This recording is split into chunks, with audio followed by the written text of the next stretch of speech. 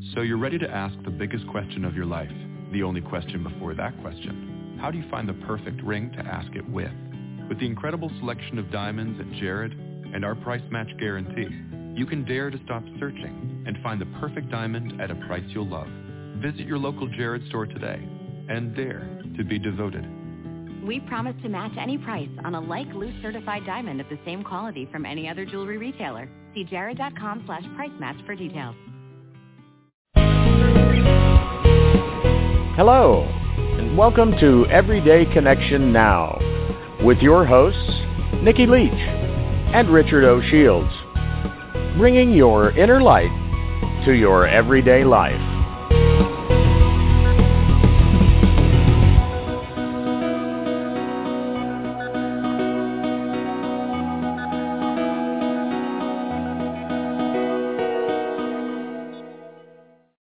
Welcome, everybody, to this edition of Everyday Connection Now. I'm Richard O. Shields, and to my left, my right-hand gal, this is a joke for the show, Nikki Norlock. How are you, Nikki? I'm having an interesting day. Yeah, we're all having interesting times and days and things. I feel better.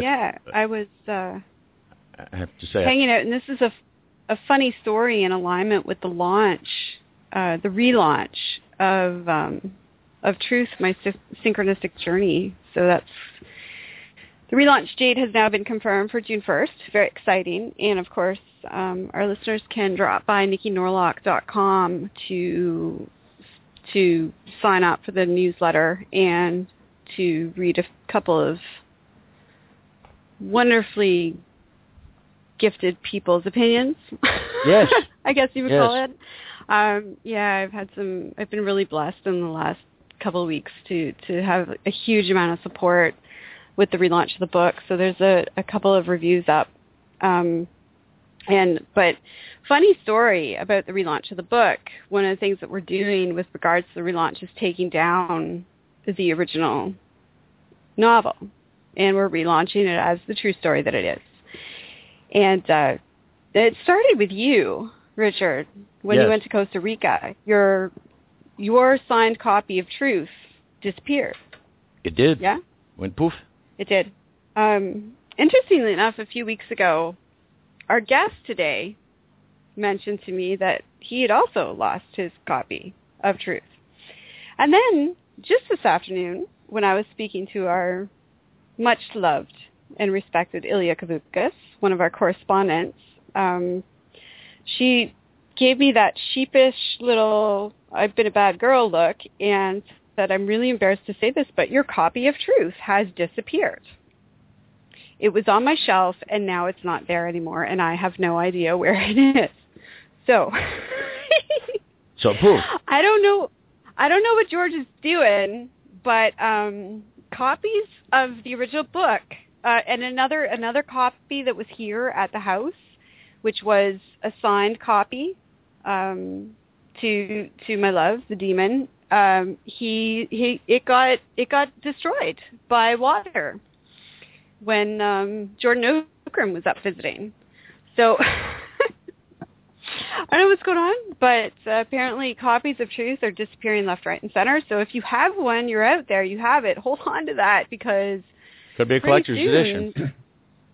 George doesn't. Looks like George is just removing them from the planet. Yeah. It's, apparently the copies in your house are all wet. This presenting as fiction thing. It's just all wet. But, what are you doing writing as fiction when it's a true story? Absolutely. So there you go. Thanks, George. I hear you loud and clear. And that's part of the relaunch. We'll just say, what are you doing writing this fiction? Because lots of things will be different about it. Yes. But most of it will be the same, of course, because it's a fantastic read. It really is. And absolutely. The original story is not going to change at all. There's just going to be several additional chapters in the book that will explain a lot that has happened since the initial trip to the Philippines, the beginning and of the include journey. some of the things that I've learned. Yeah. Yeah. And, it's very exciting. I find it interesting, too, because the movie that you worked on at a very similar time to writing the book in the Philippines Yes. is now going to be finished. But along with that, the filmmaker's already been to the Philippines once to be getting updates from folks, so that it'll be updates on what's happened since the journey began. And totally disconnected, relaunch of the book, going to have updates of what's happened since the journey began. Yes. Newer revised edition for the film, really. And it's all been done independently, and this is the really crazy thing, because the team behind the relaunch of the book has no awareness of the team that is working on the film. Yeah, there was no they've never even heard of each other. Pollination, communication, No, there's none of that. So, as the again, stage hypnotist would say, "Have I ever met you before? Tonight? No. Okay, nothing up my sleeve.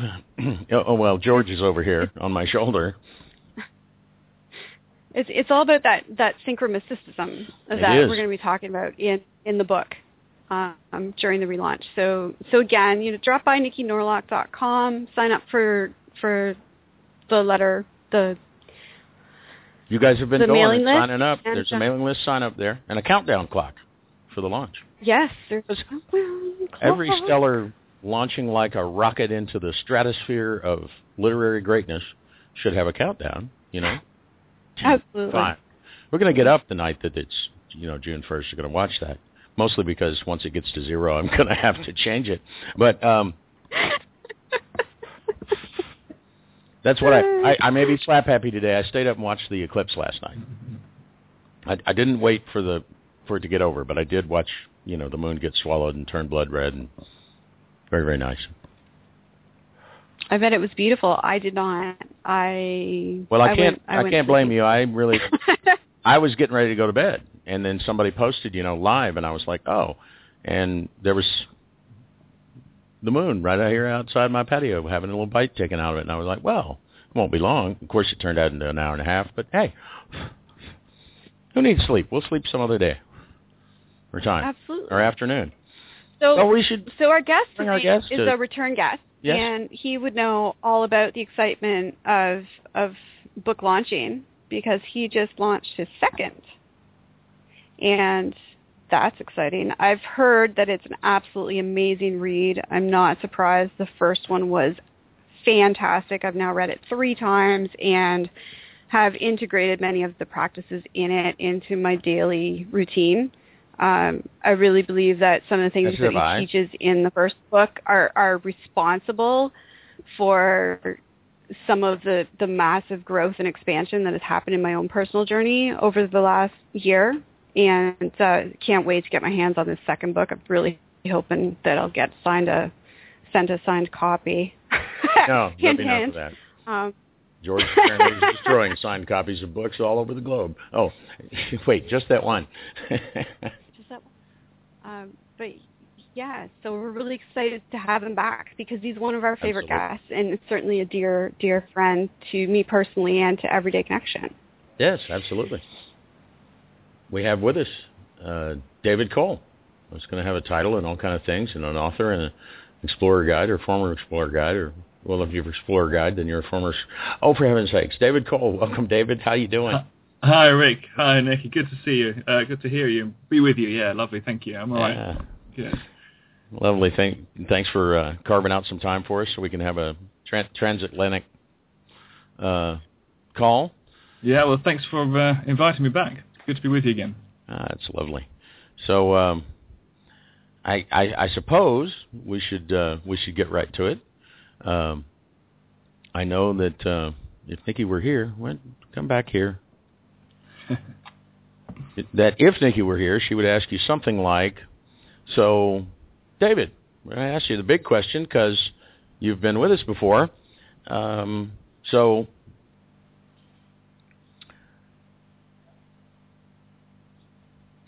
tell us, David, who on earth are you now, and what are you up to these days?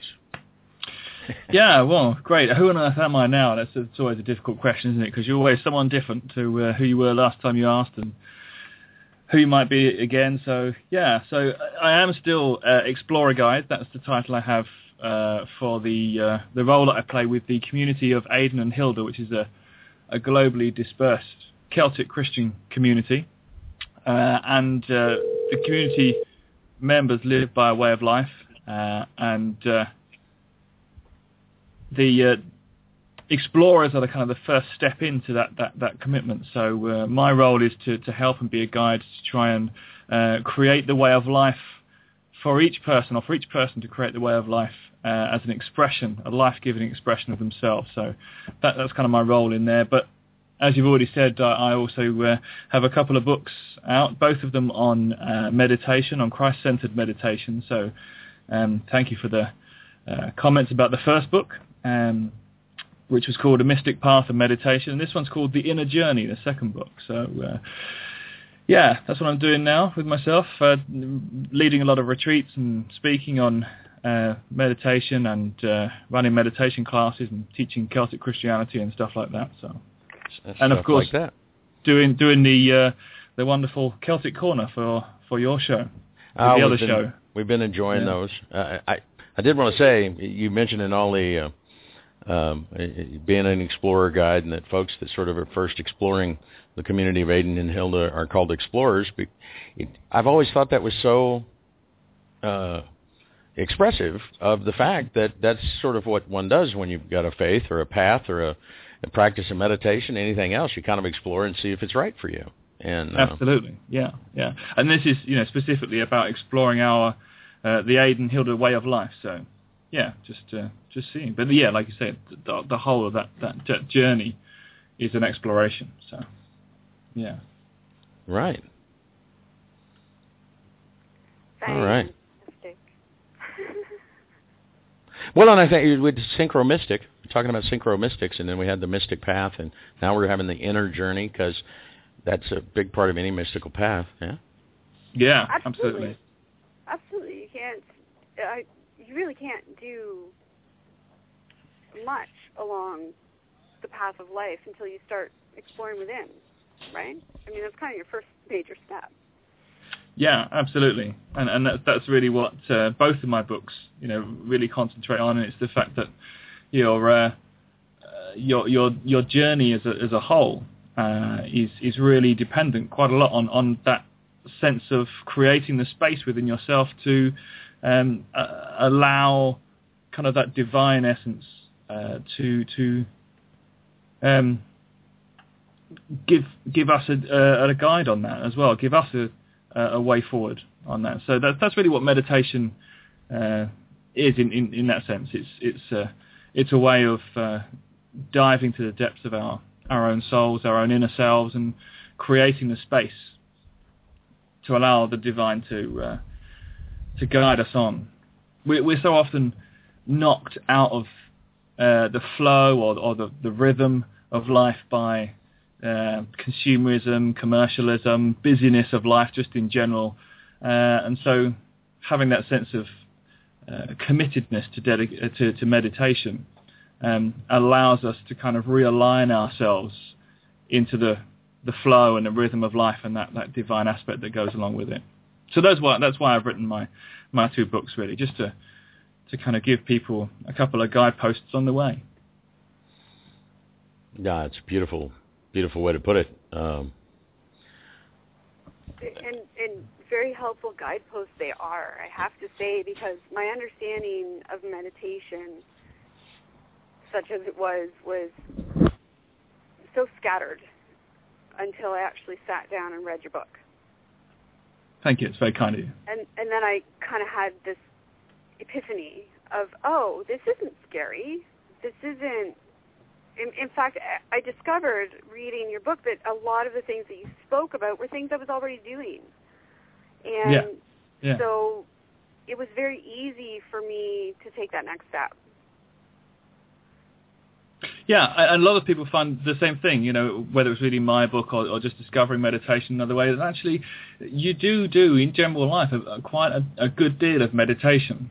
Whether it's just kind of gazing out the window and losing that sense of conscious thought because you're watching birds or trees or whatever it is that you're watching, or whatever you're doing. There's a lot of it within us already, but there is so much more we can gain from it by making it something deliberate that we do, like deliberately saying, well, this is my purpose for now. So it's looking inwards as well as looking outwards. It's discovering that sense of the divine within you and stretching out your awareness so you become aware of the divine surrounding you as well. Yeah, it's kind of like we talked about in, I think the first time we were talking about your first book, that, it's often been said, and maybe not exactly true, but often been said that prayer's when you're talking to God and meditation's when you're listening. Yeah, and perhaps just being as well, just sitting and being with God, just, perhaps not even listening. God's just enjoying being in your company, and you're enjoying being in His too. Just dwelling.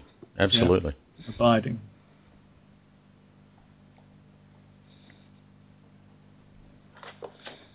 Yeah.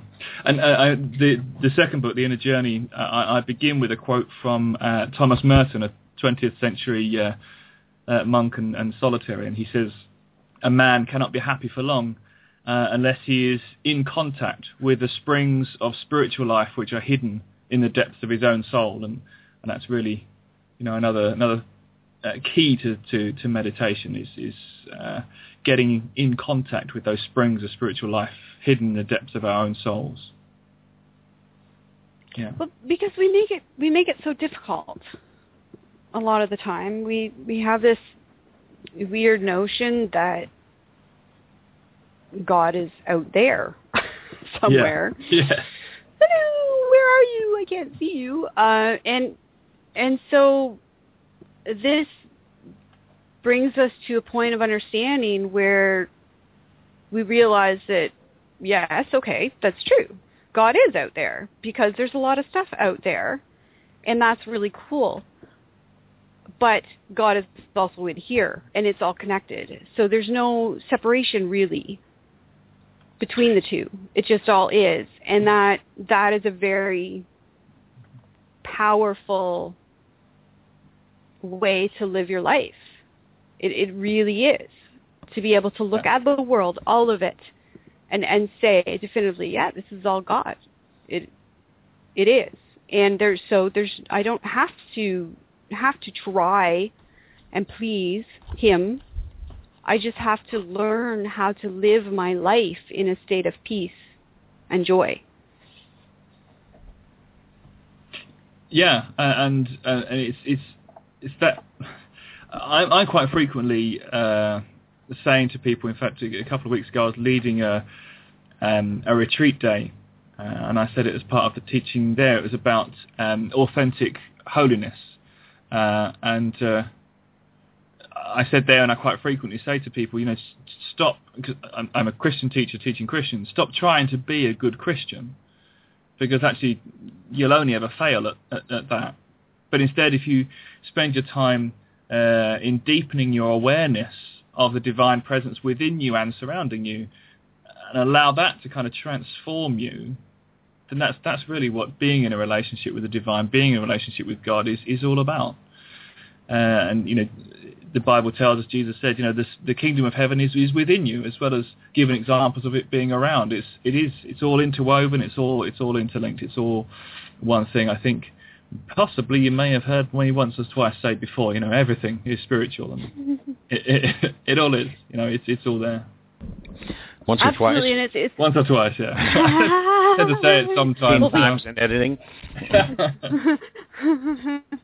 It's just such a healing message, and that's why we keep having you back, and that's why we are so absolutely thrilled and honored that you're willing to, partner up with Everyday Connection and offer us the Celtic Corner. That's why we've turned your audio bits into videos. That's why you're featured.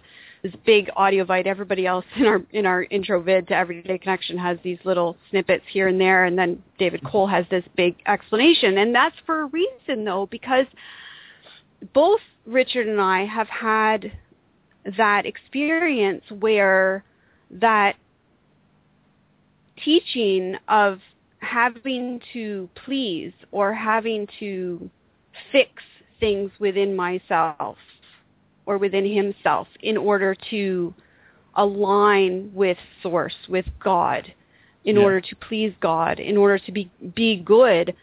That's essentially a very destructive way to live your life. It's like the quickest way to self-destruction as far as I'm concerned, because you're constantly striving to attain that which cannot be attained. This preconceived notion of perfection that is taught, this concept of purity. But what does that all mean? And I don't believe that the way it is taught now in many of the churches and the expressions of Christianity is the way it was originally intended.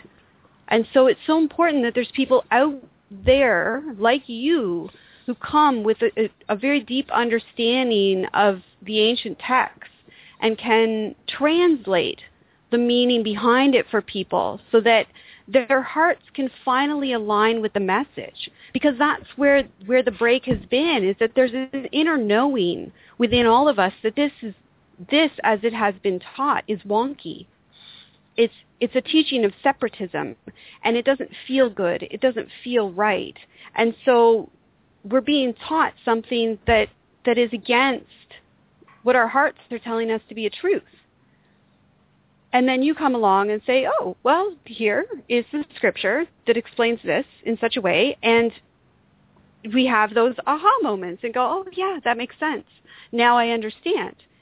Whereas before, it didn't make sense to me at all. So I remember there being a very stark dichotomy when I was growing up in the church that I grew up in. We went to church every Sunday. We went to Sunday school, then church, then you got out and you went somewhere and had big fancy lunch, and then you went home and sat and be miserable because you ate too much food. Well, Sunday school as a kid was all about Jesus loves me, this I know, and God is love, and look at the animals, and look at isn't it all wonderful, and Noah had an ark, and it's a big party, boat party. But if you have sex, you'll go to hell. I'm sorry. But then you get up and go to the service, and you listen to the pastor give his sermon about hellfire and damnation, and you're like, wait a minute, it seemed to me when I was a kid that the grown-up church was kind of a not so much fun place, and didn't, and it wasn't because I couldn't run around and play. I was pretty able to sit still and pay attention when I was a kid. Odd that, but perhaps. But it was like they were telling two different stories, and it seems to me now, after all these decades of exploration, that Jesus, Yeshua, pick a label, the Christ, that the idea was, look, I'm doing it. This is how you do it. Do this. Follow my example. Far more so than, take my words and chisel them into marble and make it forever thing. It was, me. But how do you do that? Me. I'm doing it. That's what? I'm doing it. Yeah, I mean that's really the essence of Jesus' teaching, and he. One of the things we've got to realise about our modern Western understanding of faith is that we're coming from a very different perspective to the perspective that Jesus and his disciples were coming from, and we've had. I've just been reading a book called Blessings of the Cosmos. By a guy called Neil Douglas Klotz, which is Klotz, and this is a guy that uses the modern Aramaic translation of Scripture to really look at the words of Jesus, where it kind of misses out. We've got 2,000 years worth of dualistic thinking through our wonderful Greek philosophy, which has been a major influence to our society, and it's been a wonderful influence in some aspects. And it's brought some incredible things for us, but it has brought us this sense of separation and a need for opposites, which the Hebraic thinking still doesn't have, and Aramaic teaching still doesn't have, and the languages Hebrew and Aramaic they don't have. And obviously that's the world that Jesus lived in, that's the world that his disciples were in, that's where he was teaching from, what he was teaching about. And so, we've got to really look at what was really being talked about at the time, and how he said it. And a lot of that is to do with a rewiring of a lot of things that we've been taught. Because like yourself, Rick, I was brought up in a church that was pretty fundamental in a lot of things, and my Sunday school days were mostly flannel graph, so we had a lovely white Anglo-Saxon looking Jesus walking along a very English looking shoreline when he was supposed to be in Galilee. And then moving up to blonde hair, blue eyes, Brad Pitt sort of. I think he just about had a bit of a tinge of brown in his hair, but you pretty much and then moved into theatre. I wasn't quite so good at sitting and listening. I was a bit more of a fidgety child, but similarly, it wasn't necessarily hellfire and damnation all the time, but there was that sense of this is a real fear, and you've got to really do it right, and really kind of discovering God has really got this very specific plan for your life, and you've really got to find exactly what it is, and if you don't get it right, you're doing it all wrong, and you're in serious trouble, and it really does put a great deal of pressure on us as people, and that's really not how Hebraic teaching in general works, and it's not how Jesus taught either. And like I said, Rick, he really was. It's what the words "follow me" really mean. If you take it back to its original language, when Jesus said to his disciples, "Follow me," the words he used was "lech acharai," which is the Hebrew, and it's a very traditional calling that rabbis used when they saw the potential in someone to be their disciple, and it was great honor to be called to be a disciple, which is why Peter and Andrew and James and John just kind of dropped their family business at their father's feet and went off, because it was such a great honor to be called. And going into history of the context of their culture, the fact that they were with their father meant that they had previously been rejected by the rabbi who taught them from childhood, and the rabbi who taught them from childhood had said, "You're not good enough to follow the ways of the rabbi, to be with me as my disciple. So you go off and do your family business." So they'd already been rejected from the rabbis, and then this other rabbi comes along and says those words. And lech acharai, although it's translated as "follow me" in the English language, it more literally means walk in my ways. So it literally means kind of watch what I do, learn from me, and then do it. Because the rabbi only called you to be his disciple, then if he thought that you had the potential to be able to do what he does. And so actually, from that perspective, flicking to a different part of the story, it made absolute sense in a disciple's mind, like Peter, to step out of the boat when he'd seen Jesus walking on water in the midst of it all. Because if his rabbi was doing it and he'd been called to be a disciple, he knew that his rabbi believed that he could do what his rabbi was doing. And so it was all just about looking at Jesus, watching Jesus, and doing what he did. And that's really the essence of the Christian faith, really. Well, that's beautifully put. That's just so beautifully put, because he did tell wonderful parables and had many wonderful words that weren't even recorded. I believe he probably liked to have long conversations about what's going on. Oh, absolutely. When he wasn't off playing with kids, that is. But, because he really liked that. But it is tough, even if we had a video. Really, you and we talked about this first time. I don't want to get too lost here, but you have to understand their whole society and what's going on there. It doesn't, because somebody could talk about, well, it's like Saints fans, and you go, what? Well, New Orleans Saints, they never win, but their fans come every time, like no hope for the season, and the fans are there going, tonight's the night. Football people in America would understand when you said they're like Saints fans, they always show up. Nobody would get that in Yeshua's time, and we would not get a lot of the significance of things that were said, particularly when we're looking at this, some of these translations of the Bible, like the one I grew up with, the King James version of the Bible. Heck, it's archaic language that's hard to understand to start with.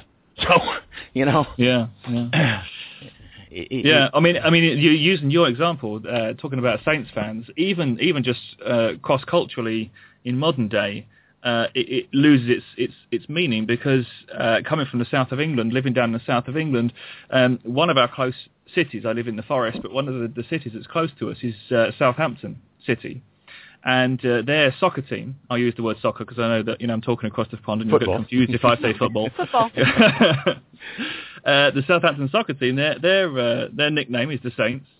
So if you'd said that without the kind of explanation of who the Saints are to you, that's immediately what someone here would have thought of the Saints being Southampton Football Club soccer team, and they're actually not doing too bad in our soccer. So I understand, don't really follow it, but they're not doing too bad. Either, so right. Even just in our own time, in our own life, just the two different cultures, it has a whole different meaning. And so no one would understand that. If you'd say it's like a Saints fan, everyone would go, well, yeah, but they're doing all right. We're going and we're helping them along and they're doing well. So yeah, I mean, when you're translating the Bible, you've got to remember it's not just words you're translating; it's culture and it's time, and it's the great deal of indoctrination is a bit of a strong phrase, perhaps social conditioning I use instead of indoctrination. Social conditioning of understanding what it means. Yeah. And one of the other things, this, like I say, I've been reading this Douglas Clark's book today. So one of the things he picks up on, particularly he's done 2 or 3 of these kind of books, is that in Aramaic and in Hebrew, there's no sense of the dualistic thinking like there is in the Greek philosophy, and so there's no need for there to be opposites. And one of the great examples he uses is where the English translation through the Greek understanding would need the opposites of good and bad, or good and evil, whereas he says a better Aramaic understanding would be the sense of ripe and unripe. So instead of having the opposites of good and evil, it's like ripe and unripe in a fruit, which in itself has a whole different context, because this is ripe to unripe or unripe to ripe this is a process, and it's moving from one to the other always. And that's the sense of flow that there is in that understanding, and not divided opposites. Sorry, Nikki. Analogy. No, it's an interesting analogy because I'm visualizing the growth and the ripening of a fruit, and a fruit ripens in direct correlation with the amount of light and warmth that it is provided with. And so the analogy is so accurate. I can actually visualize that, and that really is that's the human growth cycle. The more light and warmth and love that we're exposed to, the more fruitful our growth becomes, and so it's brilliant. Well, and it becomes so pervasive, I think it was in John, Jesus saying something, I'm the true grapevine and my Father is the gardener. Mm-hmm. Well, if you look at that in the sense of the ripening fruit, you're the ripening fruit, you're the branch. It is then a process of growth and maturity, and not some unknowable thing or some cut and dried, black and white, good and evil. There's just not any evil there. There's either, it's all the way finished, or is it a work in progress. Yeah, and that's it's one of the reasons why in both of my books actually I talk a lot about my first one's got a whole chapter on it. This one's got a section on the ancient practice of Lectio Divina, which it's a Latin phrase, just means sacred reading or holy reading, something like that. And it's about taking a smaller section of Scripture and just reading it and then rereading it and really mulling over the words in that Scripture, not thinking of any kind of doctrine or theology that you've got connected with these words, but just really looking at those words and then reflecting on it and allowing God to just dwell with you with the words and then just to speak to you about it, so that it really becomes something whole and living, as part of your life, rather than just kind of reading a book and trying to think about what kind of theology that might connect with and how you might be able to connect that with everyday life. Just dwelling with God over something, allowing God to speak, and then working out with him how that really makes a difference to your everyday life.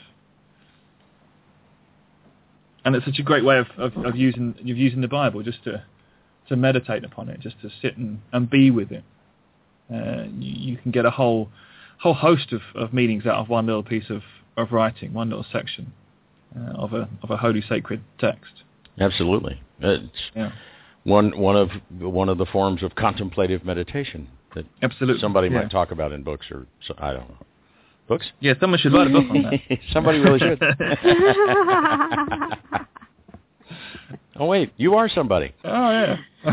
I've never been somebody. Yeah.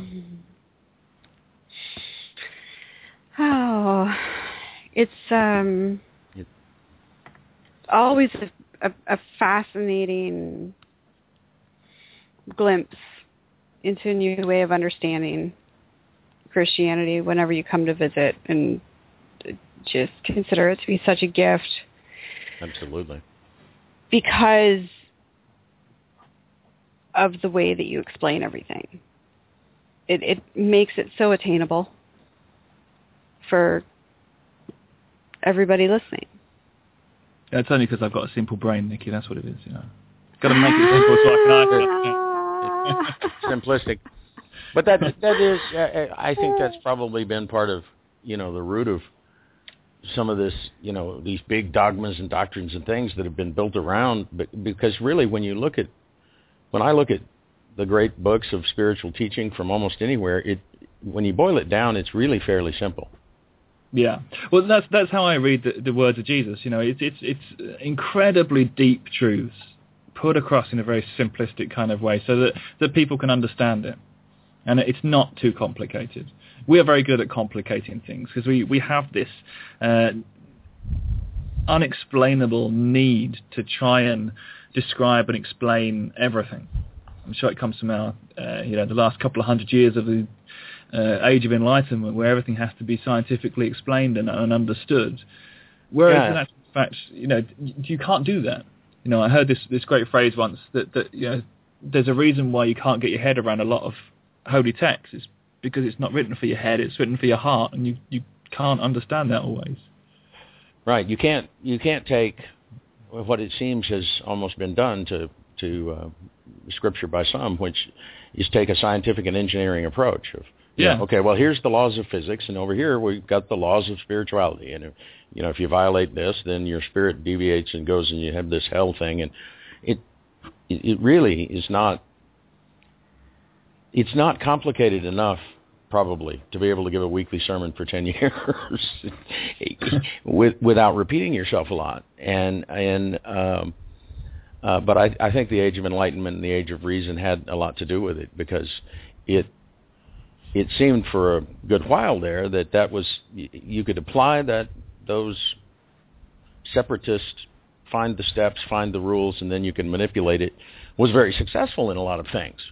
So, we enjoy our computers and our Skype to talk across the pond. Yeah, which without the Age of Enlightenment we wouldn't have. Wouldn't have any of that. But that doesn't necessarily follow. It's not good logic that it would apply to everything. When I was a kid, it seemed obvious to me that stuff like mechanics and this and that and the other applied really well to my bicycle, but it didn't have anything to do with my dog or me or my parents. Yeah, and if you try to look after yourself or your dog in the same way as you might maintain a bicycle or something, then you can end up in all sorts of difficulties, and Yeah, I found out at a very early age that certain approaches would get the parent to release the cookie, but sometimes you would try the exact same approach and it didn't work, and so obviously very quickly okay, that doesn't follow those kinds of rules, and it's one of those things that's hard for me to get my mind around, is to get back to a point where I sort of bought off, and But I always felt like I was posing and following a set of somethings, like playing a role or something. You fake it till you make it? Yeah, these kinds of conversations lead more to, this is something I can apply in my life. I'm feeling frustrated. I'm feeling like I'm going to get angry, and let me pause for a second and let my mind settle. Because I think for a lot of people in the modern world, they're amazed because they might not even be aware of just how much they're thinking about all the time when they first start to try to be quiet inside. Absolutely. You got your to-do list for tomorrow, your 5-year plan, that crap that happened yesterday, oh my God, I'll never survive. And all this stuff just going in there like a hurricane. Yeah. Yeah, and that's one of the things that puts people off the concept of meditation in the first place is, I've tried it and I can't stop thinking. I can't, the monkey mind, the chattering that's going on inside your head, and you can't stop it. But there are some fairly simple techniques to help with that, and in both of my books I have those things there. So. But it also, to me, in my life, it was to some extent a willingness to confront that all that storm was going on, because it was like I didn't notice it. So, wait, don't make me look at that. That's not pretty. No, that's right. I thought meditation was supposed to be beautiful and nirvanas and things. Yeah. This is looking that point. Yeah. This is looking a little more like that hell thing people have been talking about, because stuff is flying everywhere. And all that stuff that you've been hiding and brushing under the carpet and stuff. Once you stop, mixing metaphors here, but once you stop, it all kind of bubbles up to the surface, and you've got to deal with that. And sometimes people don't like that either, but it makes such a detriment to us as human beings, just as beings in general, that we try to hide some of the stuff that we really need to deal with by just busying ourselves, because we'll just wear ourselves out. Our souls will become tired, and if we don't do something about that, then we'll become like lots of people are in the world, kind of dead inside, and really struggling with more deeper things. I think a lot of, like stress that they talk, to me, that's just your soul being tired, exhausted. You need a nap. Absolutely. I mean, just like your body, when you need some time to stop and you need some or refill, your stomach growls, or you just start to drop off, or you get tired. We can listen to our bodies because it's much easier to listen to our bodies, because we become hungry. Or we become lethargic and we just can't do anything. But and our souls, just like you said, they respond in exactly the same way. It's just people don't hear them quite so well because they don't literally shout like your stomach does when it's hungry. And stress, depression. Because I've noticed in our almost 3 years of work, and you've been a guest of ours and a friend of ours for much of that time, that sometimes there's days when some idea's been rattling around, and then finally it's like Nikki and I give birth to the idea, and it comes out and starts to take a form and go, and we say, okay, that's great, and we've got this long list of stuff to do, probably ought to just get started, but I'm exhausted, and so I rest, because I think that is an exhausting process. For your creative senses, Nikki was talking about, she warned all of us that work with her that she's got some chapters she's going to write here shortly, and so if she disappears or says the writing hat is on, leave me alone. She doesn't do that and then immediately jump in and make a video, because it's too much. I've heard her try to do it. She's exhausted. Absolutely. Creatively, and maybe she could go run a mile. You think? Nikki, you could go get on your elliptical, but your brain is just your creative faculty is like tired. Need a break. Yeah, in fact, it's actually beneficial to my creative process to jump on my elliptical and spend half an hour lost in music. In fact, I use exercise as part of my meditation routine. Yeah, I've managed to integrate that into one kind of. It's what I do every morning when I get up. It's a meditation for me. But that's that's because focusing on the physicality of it. It's like for anybody who's listening who's ever exercised or lifted weights, done resistance training, there is a focus there. So you're focused on the building of muscle, or you're focused on the cardiovascular process. And so your mind stops the chatter. And so creatively that's a perfect example of that ability to get rid of all that excess junk and allow what needs to come in. I'm just driving. Before I started exercising, I used to drive. I would get in the car and I would drive for 3 hours to random places and just allow myself to be in that space of just driving. And after about 15, 20 minutes, half an hour, the world would kind of go away, except for the act of driving, and that's when all the information would come in.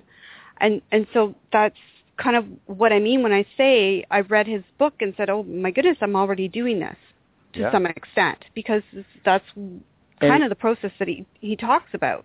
That awareness is what helped this be such an easy entry point into meditation for me. Because we've talked about on the show before that when we first started, we'd both be like, yeah, no, we don't meditate. We don't. I don't know how to do that. And almost as if, well, you don't have to meditate. And, well, you don't have to. You can go insane. But we've tried that. We have T-shirts and stuff. Coffee mugs, keychains, the whole thing. Absolutely. And it's just such a different look at it. It's funny you mentioned driving. I used to do that when I was young in Houston. We had Loop 610. It went around the city, and of course now it's way in the middle of the city. And we had 3 more loops on working our way out. But Loop 610 was a highway. It was the only highway I was aware of at that time driving that went in a circle. And I'd just go get on it and start driving around in a circle, music playing, window cracked, a little air blowing in my face, and do the exact same thing. But I didn't know what I was doing. I couldn't have put a name to it, except, I go drive 610. That's it. And until I read David's book, I didn't bridge the gap. And that's why we keep bringing him back, because there are so many people out there who could benefit such a great deal by integrating these very simple practices into their daily living. And yet we, again, have these preconceived notions that it's so difficult, it's so hard, there's, all this work that needs to be done in order to prepare our minds to be still. But that's not the case. The truth of the matter is that most creative people out there are already doing it, whether they're aware of it or not. Certainly my brother, in discussions with him, he's a robotics engineer of all things, and in discussions with him about meditation and about connecting to the divine, the guy's never seen the inside of a church. Yet he will expressively admit joyfully that when he is working on wiring, or when he's creating a new board, or when he's programming, or one of the multiple things that he has to do, he zones in. And in the process of zoning in to what he's doing, he literally allows himself to open up to what he calls he doesn't call it God, but he just says that the information is there. Whatever he needs to know in the moment to accomplish the task that he's needing to accomplish, if he just allows himself to focus on the task and open himself up, then all the answers he needs are just given to him. And his hands just go. Yeah, it's like when I used to take standardized tests. I couldn't remember it. I went into this strange zone and could answer questions on subjects I'd never studied with tremendous accuracy. Right.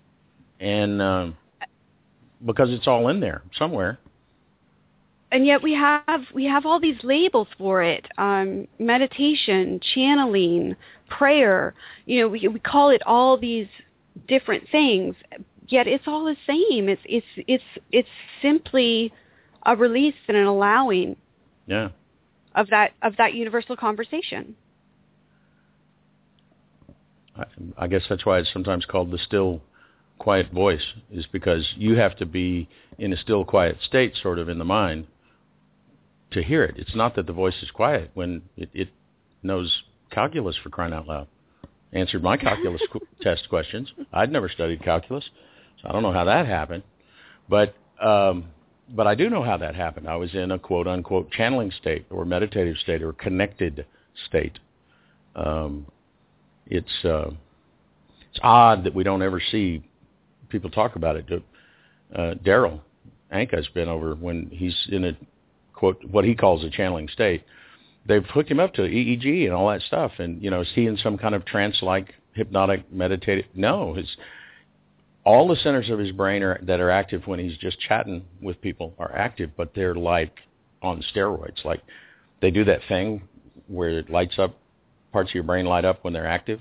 The whole thing just gets like a bright light.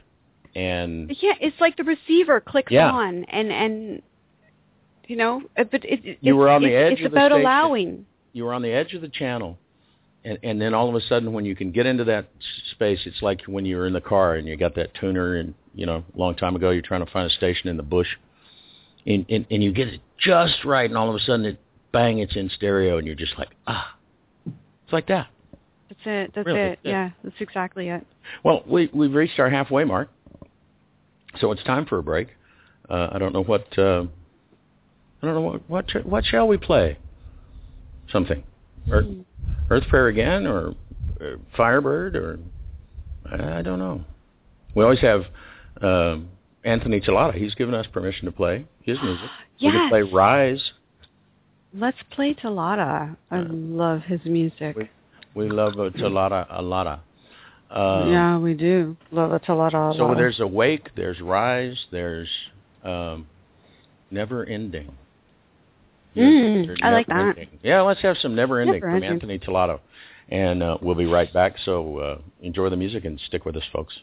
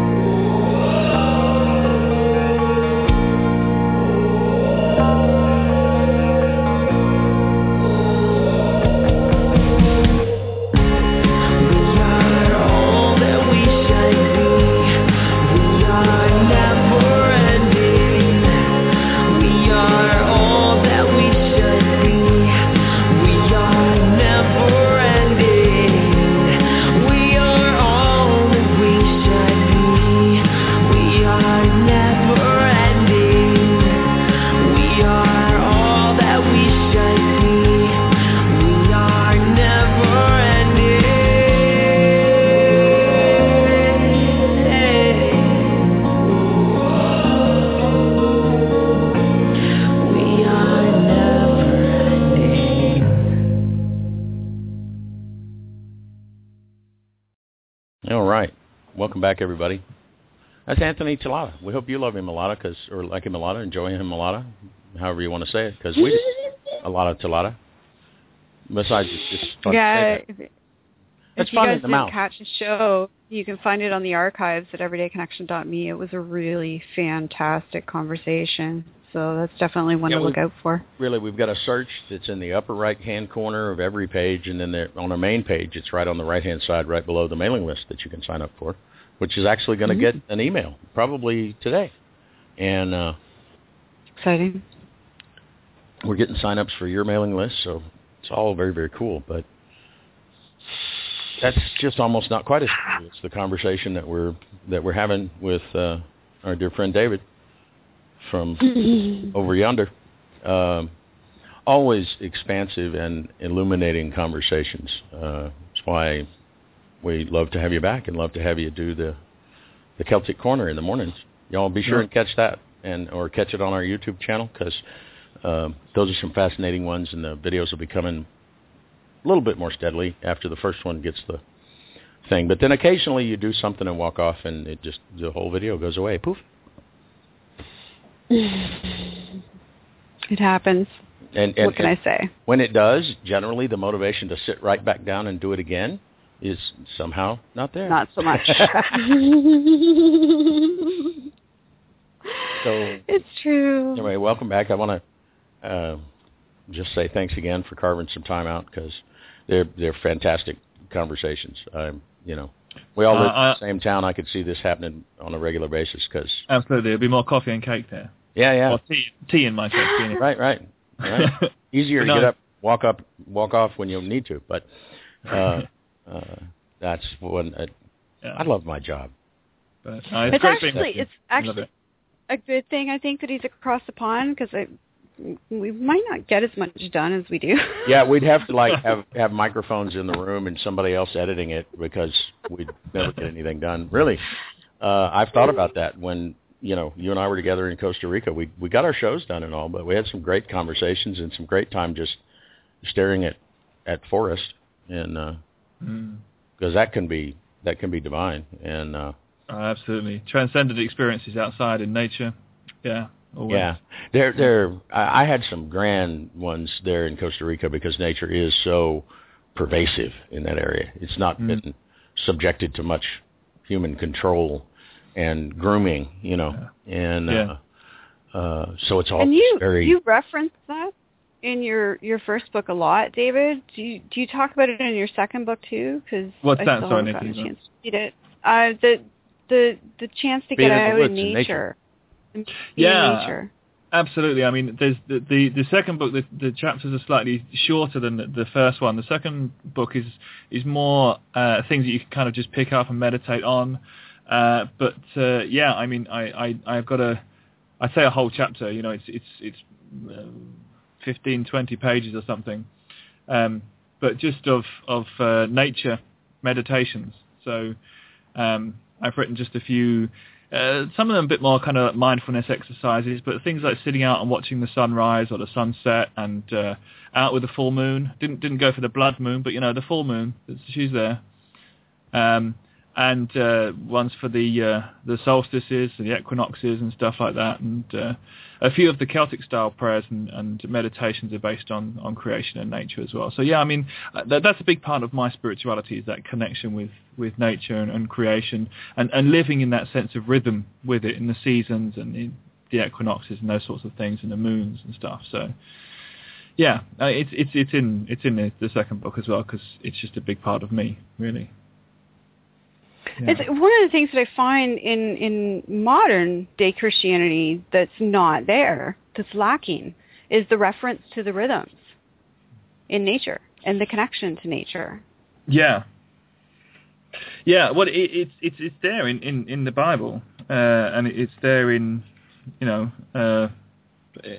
I know that it was an agrarian society that Jesus and everyone was on, but one of my favourite bits of the Bible comes from the Apostle Paul's letter to the church in Rome, and there's a version of the Bible called The Message, which is great in some of its translations, and in this particular verse, Romans 1 verse 20, where Paul talks about being able to see God in creation.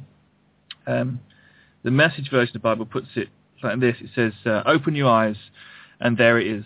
By taking a long and thoughtful look at what God has created, people have always been able to see what their eyes as such can't see. Eternal power, for instance, and the mystery of God's divine being.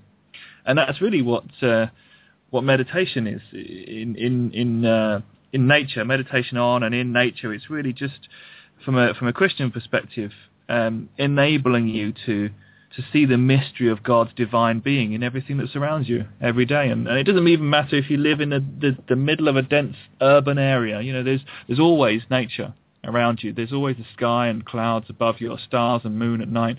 There's always, you know, some trees and birds and flowers somewhere that you can just stop and be mindful on, and just do some contemplative sitting and dwelling and being, and really just connecting with that sense of the divine within those things. And I think that's a really important part of every one of us. We need that connection, because it's a part of who we are. We are part of that whole symbiotic relationship with the whole of the created order, with the whole of the cosmos. And we need to make sure that we connect with that. So it's in the Christian scripture. It's in the Jewish Christian, Judaic Christian scriptures. We just need to reconnect with it.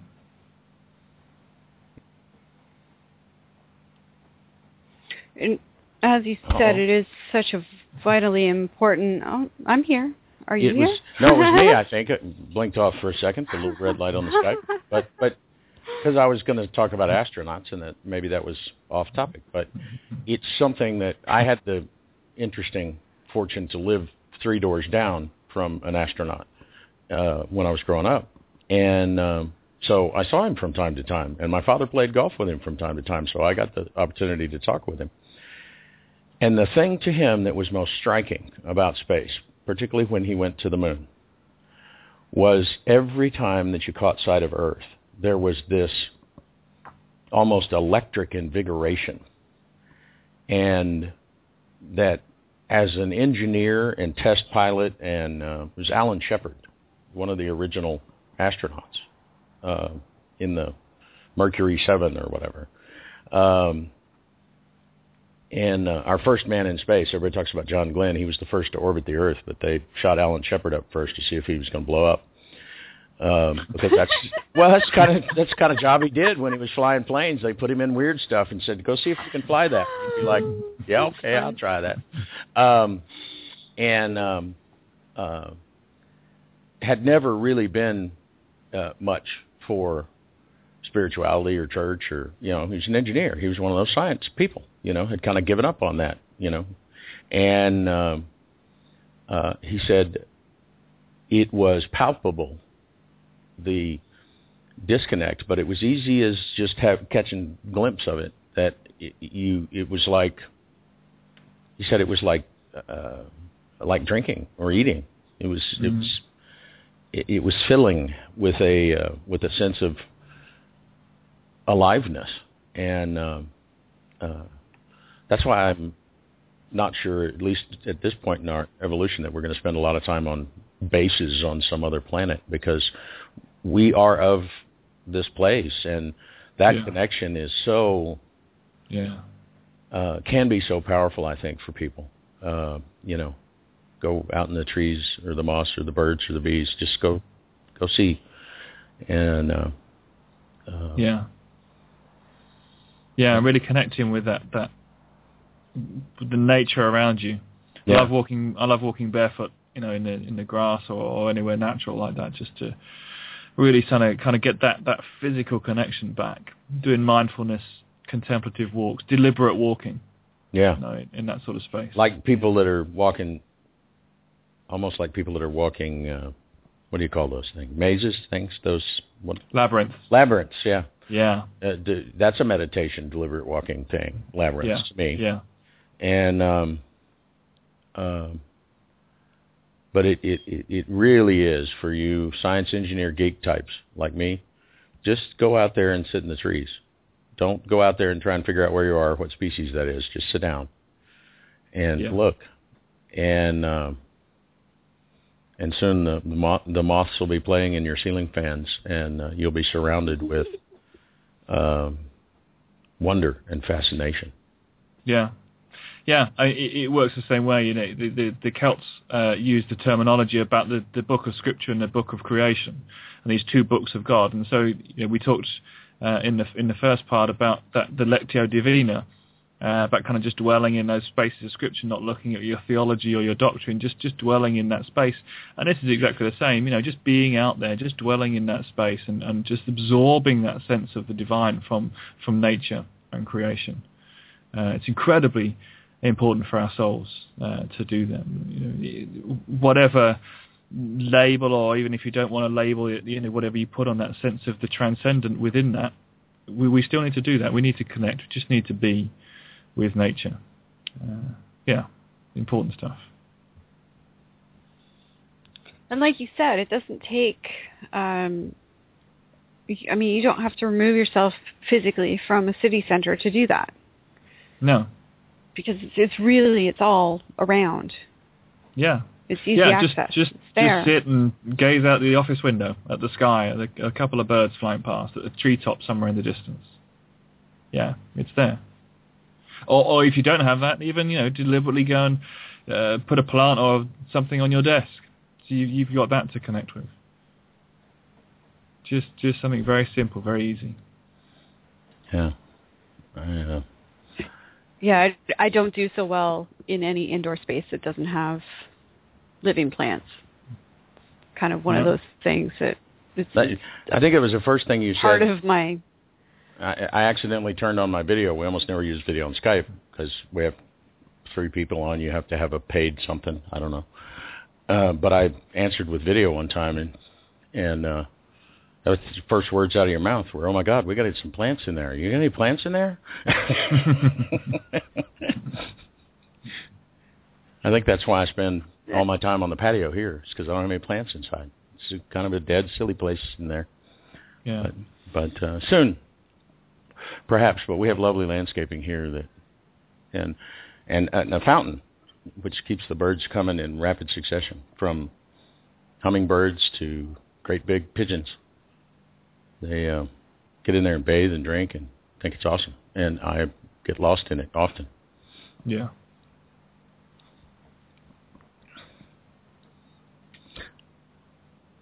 So tell us a little bit more about the inner journey that's chronicled in the book, or described in the book, this inner journey thing, this inner thing.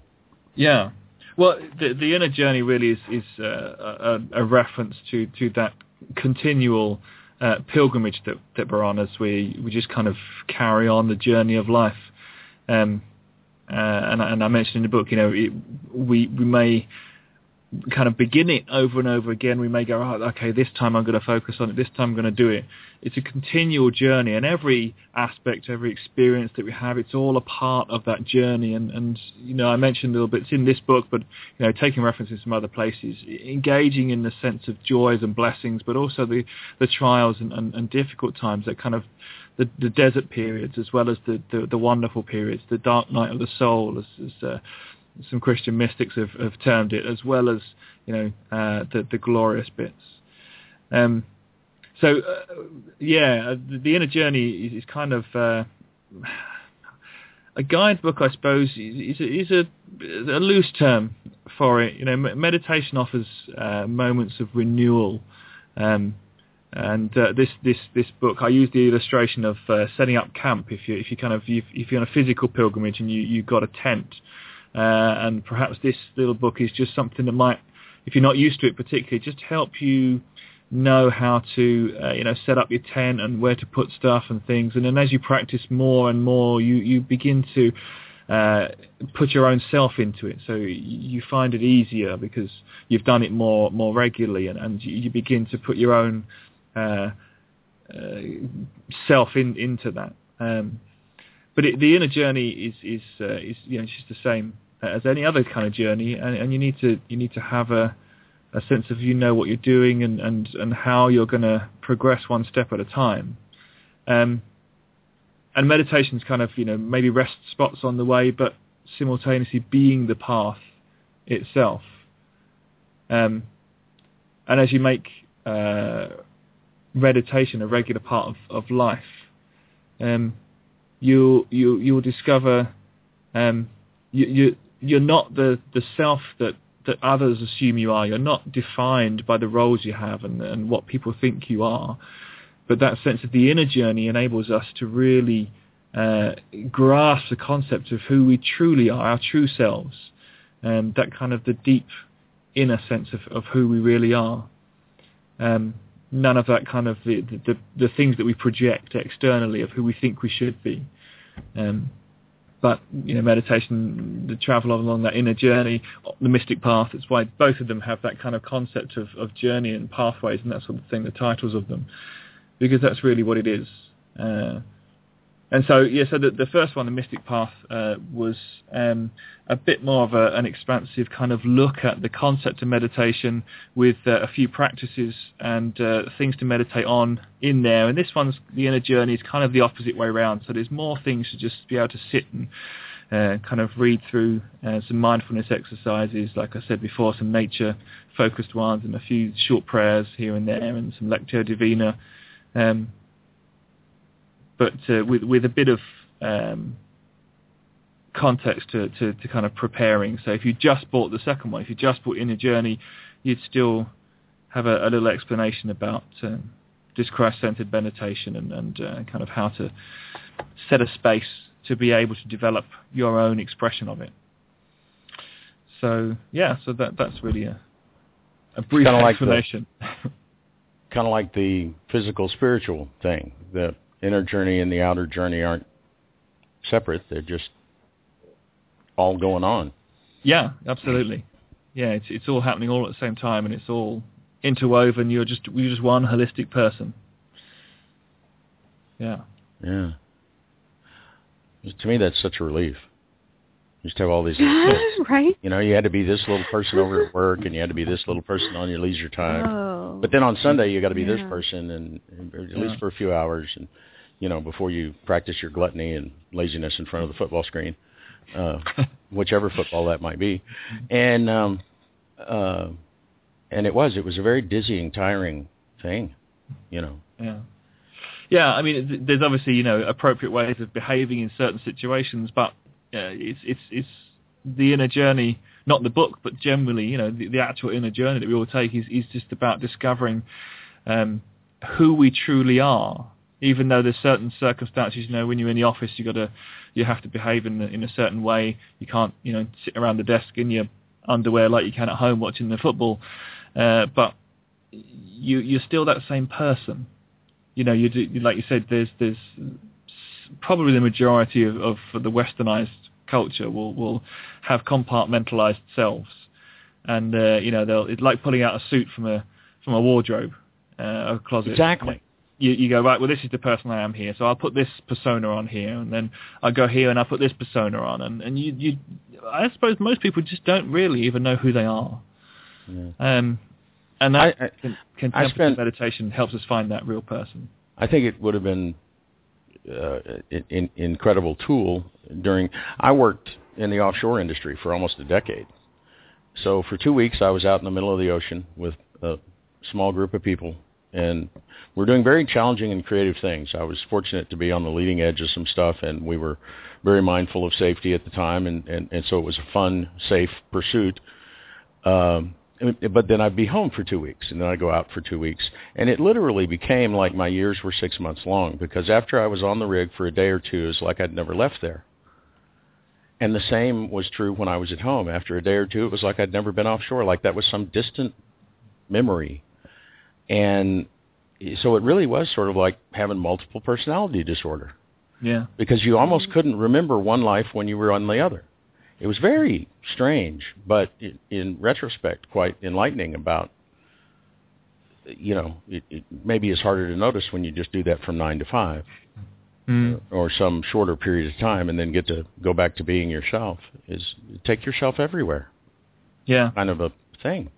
Yeah. There's a wonderful episode of probably a fairly old, sitcom now, Friends, with Jennifer Aniston and all the rest of them in it, where now look, I'm going to stretch my memory back to however long ago it was now, 20 years ago or something, we were watching it, where Chandler takes, I think it's Monica, one of the people from the group, to his work situation, to his work do, and he then has this dilemma of who he's supposed to be, because he has his work persona and he has his home with his friends persona, and he has to put on this work persona which his friends have never seen. And this whole episode is just kind of, as far as I can remember, it's kind of about this conversation about who on earth are you here? Why are you being like that? And I think that, it's art imitating life, imitating art, etc. It's a satirical look of actually, everyone understands that concept. Everyone can get what's going on here, because, people in general have that dualistic life, and it is so soul draining to have it's that. Exhausting. It is. Yeah. It's exhausting. And when you have to go through 2 or 3 of those in a day, you've got your parent persona, you've got your I'm alone persona, you got your I'm at work persona, I'm in traffic. Yeah. It leads till sometimes you get that I've bought me a rifle and I'm the mass murderer persona, because it's that crazy to not know who you are and try to be all these different things that often somebody else has defined for you anyway, Yeah, absolutely. So to deliberately put in a practice into life where you can discover that true self, so that it's just an expression of who you are. You just you're behaving appropriately for your surroundings, but you're still that same person inside. And for me, in my own personal experience, in my life, in my practice, that's really one of the big things that meditation and contemplative spirituality or contemplative life has really brought home to me, is discovering that sense of who I truly am and being that in every aspect of life. Yeah. So, and I hope that comes across in the books too. It's that offering of authenticity. Really, I mean, that's what it is at the heart of it. Certainly before I started doing this for a living, my entire existence was compartmentalized. And looking back now, I would have to say that's the main reason that I was so physically ill for so long, is because I was constantly running to keep up with these different expectations of these different personalities that I was living. And certain people would expect me to be a certain way, and other people would expect me to be another way, and it got to the point where you ever deviate, it was self-destructive. Yeah. It's a self-destructive pattern, really. Mm. Yeah. Well, you get so busy and so filled with these roles that your you, that, as you like to put it, Nikki. Yes, you're you. Like never gets to come Very out important. and play, never gets to even breathe, and that's that soul exhaustion, that dead inside, going through the motions. People that I have been and witnessed, in the world, and it's a sad thing, because it's so easy, really, part of the meditation for me, continues to be things like that, to let go of, because to some extent they're also kind of, for me anyway, they became like defense mechanisms. Nobody could ever really hurt me because nobody ever really saw me, Exactly. I was just thinking that it's this protective shield that we put up. Certainly, it was eye-opening for many people in my world a few years back to discover that I was a writer, to discover that I was an artist. They had absolutely no idea, yet they worked with me 8 to 9 hours a day. But for me to say, okay, I've written this book, what? Who are you to write a book? Well, I'm a writer. You read? What do you mean you're a writer? Well, I've always been a writer. I've been a writer since I was a little girl, but for whatever reason, I had decided that was a private part of who I was, and that needed to be hidden from the world, because through my writing, I express a great deal of vulnerability And so for the longest time, I simply kept that away from the people that I worked with. And even close friends. Many of my close friends had no idea. And it was a defense mechanism, like you said. You can't hurt me because you can't see me. Yeah, you can absolutely destroy the me that's the, bartender at the place. You can just absolutely shred that person, and I'll go make another one. I'll go get another job, and I'll be, Rick at that place. And exactly. Because I was very socially awkward, but I wasn't if I was working a job, because I was somebody. I was the bartender. I was the cashier. I was the bank guy. And all of those sort of came with, these are what everybody expects, and so now I know what to do, that I'll be accepted. Whereas when it was just me, there's that naked vulnerability. But on the other side of that sort of fear of that is this incredible strength and abilities to still have roles like that. Like you said, David, that you go to a certain job, you got to behave a certain way, you got to do certain things. You don't want to drop into a daydream while you're performing surgery. It's probably not a good idea. But the fact that as well as a surgeon, you're also a sculptor or a writer or a sportsman or whatever it is, and bring that everywhere instead of having these little robots. Because my me is really rich and multidimensional and just yummy. And those roles, those personas are empty husks that, I can slip on, like you said, like a jacket or an outfit from the closet. Put on my little uniform and I'm offshore man. I wore coveralls out there. I never wore coveralls at home, but they're insanely comfortable. I love them. They don't pinch on you anywhere. They got all kinds of little pockets for my gadgets. You don't need a pocket protector. But I never wore them at home, ever. Yeah, and that little kind of slip into that kind of almost a superhero thing there. I'm offshore man, whatever. That really kind of brings a whole sense about it, because if you think of someone like Superman, who has these deliberate two personas because he has to be deliberately different, you have that sense of that separate identity, and that even just bringing out of that kind of comic book idea, it's a secret identity. This is who I truly am. He's Superman. That's who he really is. But then he has to have this secret identity that he has to keep up with, so that people don't realize who he really is. And some of us have that who he secret is identity is strong and powerful and might scare them away. And some of us might have it because we think that who we are is actually really, really weak and really vulnerable, and we don't want anybody to hurt us, and so we put on this other identity to pretend that we are someone. And sometimes we can be given that by other people. We can take on the personality or the person that we think we should be. Because other people have told us that's who we are. Yeah. But we're not defined by anything but our true selves, our post at work, our position at home, the roles we play here, there, and everywhere. It's really about discovering a true self and being that inappropriate expressions, but it's still you. Yeah. That's why Nikki and I neither one have trained our radio voices, because we don't come be radio peeps.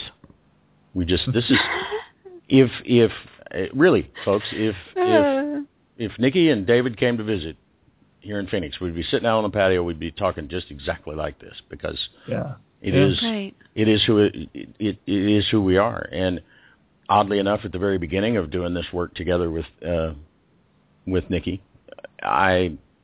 I didn't bring that everywhere. And so it was very, if we had times we didn't do a show for whatever reason, it was like I missed me. And then I sort of just discovered through the path that me can me's always here. Yeah. And right. Well, that ties into the whole reason we're relaunching the book, right? Because when I first wrote Truth, I wrote it as a fiction, and I wrote it in under a pen name because I was terrified of my me. Yeah.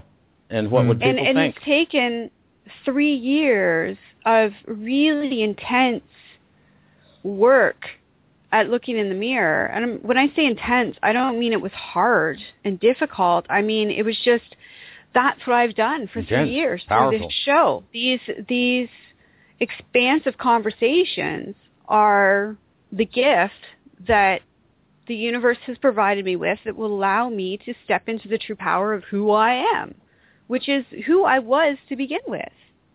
I just wasn't willing to admit it. And so the best compliment ever that Richard and I have ever gotten is, you guys are so unprofessional. Well, thank you.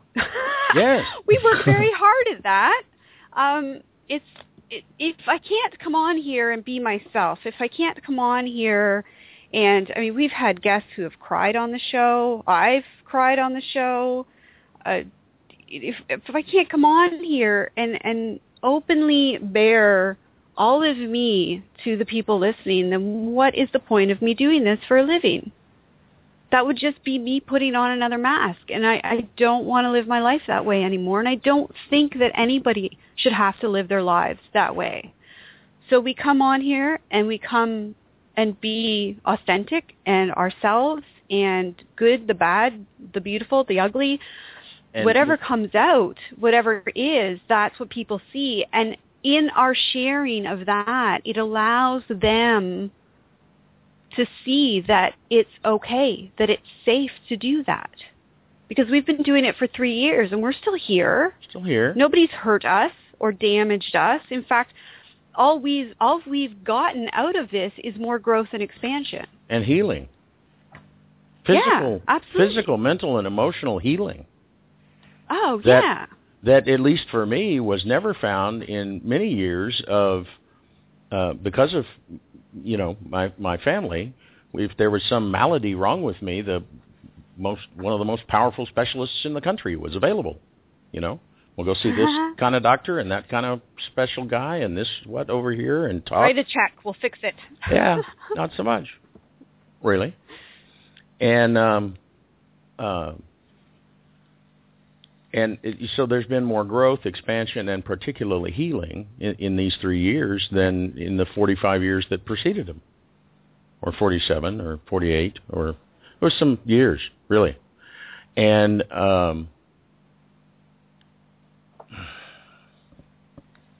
that's that gift of showing up for life. Yeah, we've been infinitely blessed. I am. It's not just that we show up naked and be vulnerable.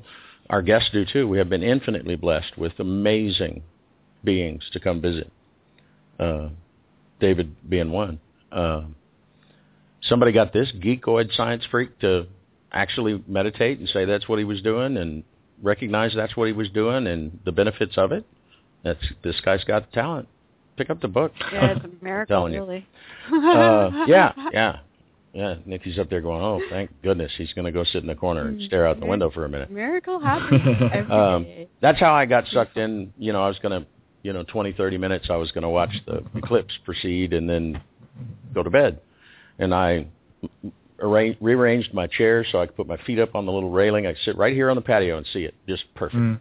And so I started looking at the moon and thinking about the moon and looking at the moon, and it'd been an hour and a half. But I felt really good. So, and I felt good when I woke up this morning. A little groggy, but, a little coughing and snorting right before the show. It's pointed out to me. But it's very, healing is the word I would use. Unifying. What a concept. There's just one me. But I can have fun playing all kinds of roles. We're really all like actors in Hollywood. We, ooh, look at that. Over there, offshore guy, out on the ocean. And that'd be cool. Let's do that for a little while. It's one reason people don't have lifelong careers anymore. They talk about that all the time. Generation X, they change all the time. Well, yeah. Take a look around while you're doing that nature thing. See how much sits perfectly still and never changes. It always changes, but it's always there too. So it's an amazing journey, and whether you call it inner or spiritual journey, or my path, or my passion, or my purpose, or my porpoise, if you wish. I don't know why you would do that, but it's a fun thing, just jumps in the air. But it is, it's the best adventure going, right? It's the E-ticket ride. E for Earth. E for excellent. E for expansive. E for evolutionary. E-ticket ride. That used to be the best thing at Disney World. I don't know what it is now. I'm going to Disney World. Oh. Do you remember, David, when you lived that way? I mean, did you ever live that way? Because I've never known you to be any other way than you are now, and I'm just curious. Yeah, I mean, of course, as I grew up and lived in life like everybody else, it's just I was the same as everyone else, and then I kind of realized that this isn't really helpful to me or to anybody else. So yeah, I had to start from somewhere. So I don't know if you'd known me 20, 25 years ago, then yeah, that was me. I was this person here and I was that person there, and not dealing with the stuff that really needed dealing with within myself, and really found it wasn't helpful. So started myself to go on. Sorry, Rick. Oh, I'm sorry. That's the stumbling block for folks, right? Just because it's kind of that ignorance is bliss thing. You don't have to look at that internal. Yeah, absolutely. Struggle or discord or disharmony that's going on. You just, today I'm at work. So I'm banker man or baker man or candlestick maker, whatever. Yeah. Yeah, and I think that part of it, I suppose, was because I started to work full-time in kind of the spiritual context of life. I started working 20, 25 years ago, working with churches as a youth worker. And I really started to realize that actually it's all kind of interwoven. That first dawning realization that everything is spiritual came upon me then, although I didn't have that phrase in my vocabulary at the time.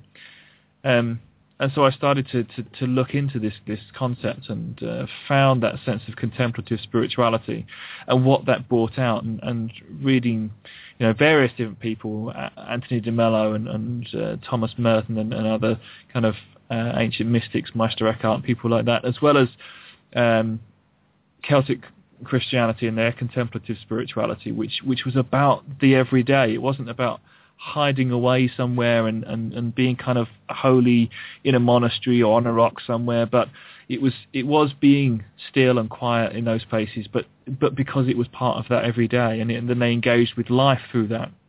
And so so that was really the start of a slow and long journey of my own, and discovering as another great writer, a guy called Richard Rohr, a Franciscan priest, says, it's about discovering the true self and discovering the false self, and which is which, and deciphering who you really are within that. Because I think within each of us, in all the different personas we've been talking about, there's always, in every part of us, there's always an element of our true self, because our personality still comes out in one sense.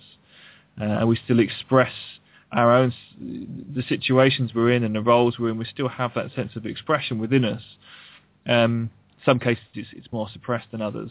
But it's a continual journey to discover who that true self is. And it's always a continual journey, because you're always changing, you're always transitioning, you're always growing, you're always maturing.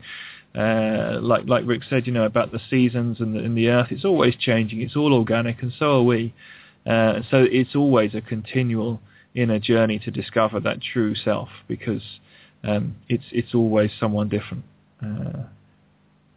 So it's been a journey, but yeah, Nikki, to answer your question, if you'd known me 25 years ago, that I would have been like that. Well, I'm glad that you mentioned the 20 to 25 years, because it also is encouraging for people listening to know that it's not expected that this is going to be an overnight jaunt into yourself.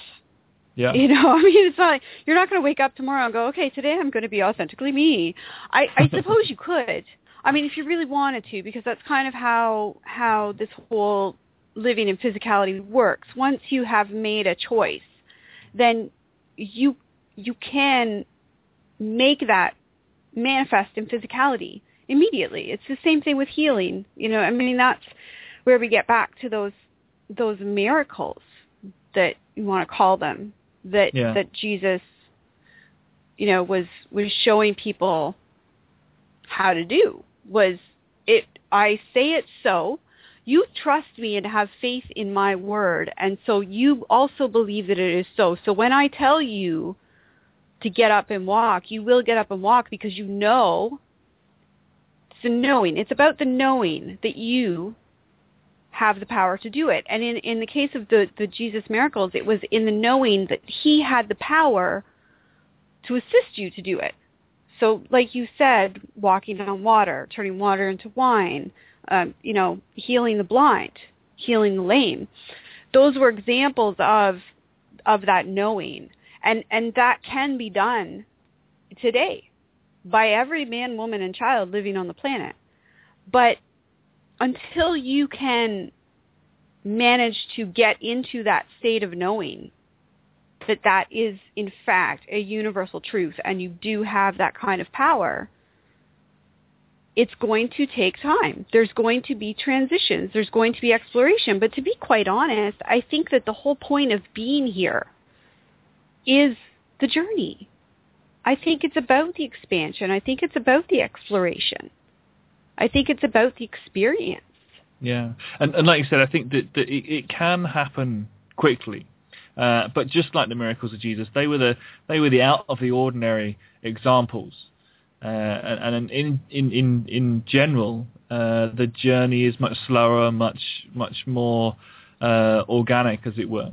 And I think that there's a slight difference as well between making that deliberate conscious effort or choice to not be the false self, and a slight difference between deliberately being the true self. Because I think most people, when they first start, they can make that deliberate choice to say, well, I'm going to not be this false self or these multiple personalities anymore, but they can't necessarily be their true self, because actually at that point they just don't know who that is. So I think there's a subtle difference between choosing to not be the false self and discovering who your true self is. Because I think that's always a process, unless the divine does something incredibly miraculous and suddenly you're completely aware and enlightened the first moment you start it, which is I've never known that happen. But hey, anything's possible. But my argument is it's possible. My argument is that there is the possibility there for that close a connection to the divine, for it to be instantaneous. And I think that when we make that choice, I think if we deliberately release the stuff, if we live in that sense of detachment of our inner selves and all the rest of the things that go with that, I think that there is, again, from my own personal experience, when you deliberately do that, there's a sense of exponential growth rather than just normal progressive growth. That actually divine, yourself, whatever, you know, what the combination might be, it brings that speed to it. That you kind of, there's an exponential type of growth. That when you take a step, then the divine takes a step as well. So there's actually a double movement going on. We're two-stepping our way back home. Two-stepping our way back home. Yeah, sorry, no, is that a time to break into tunes? No. It's Everyday Connection, the musical. There for a minute, right? I'd like to see that. But no, it's so very true. Even if there was some instantaneous manifestation of that connection, there would still, from that moment forward, be growth and evolution. Absolutely. There's not a destination somewhere. Yeah. There's no end finished. point. That's absolutely. There's no end point. That's dead. There's no, we're there.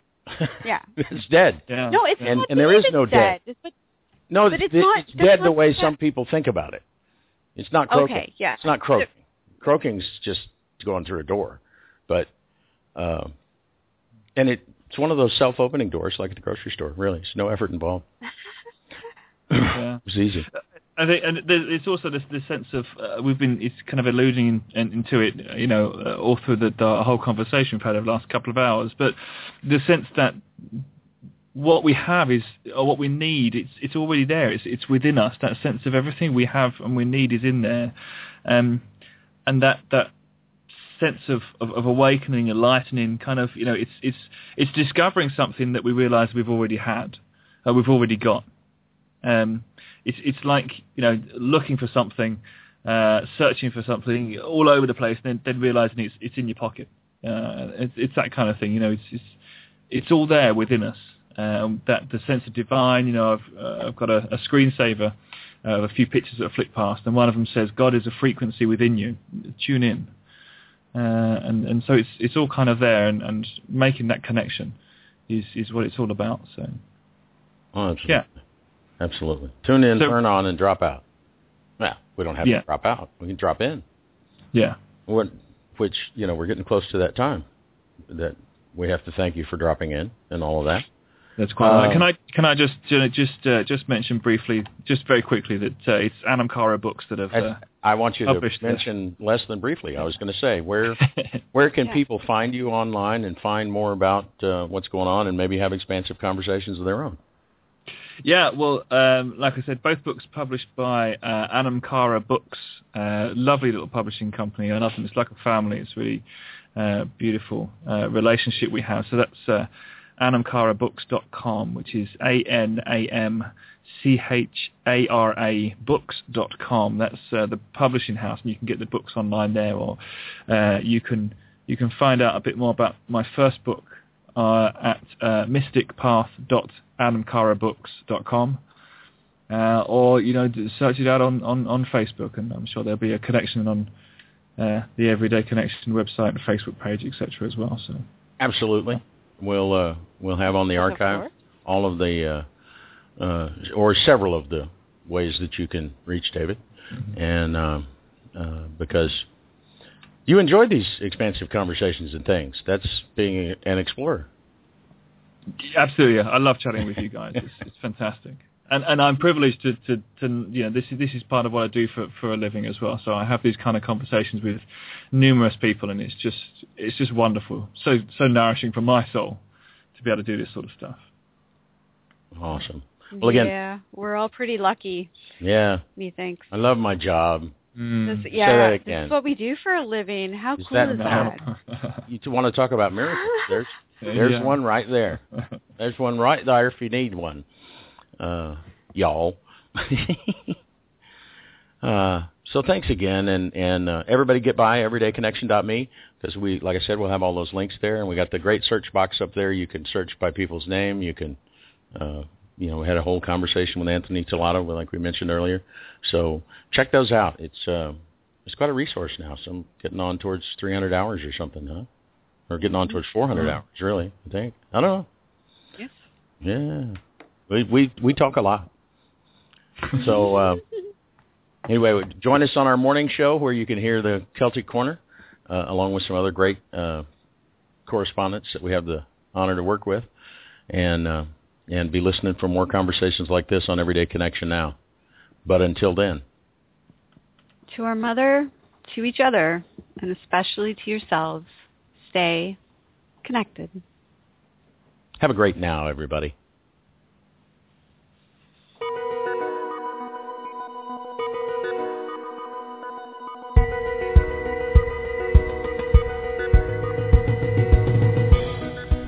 Join Gene and Rick again next time. Until then, visit their website at everydayconnection.me and subscribe for news and updates. Stop by their Facebook page at facebook.com/everydayconnection and join the conversation. You can also subscribe on iTunes by searching for Everyday Connection Radio. Subscriptions are free, just like your everyday connection.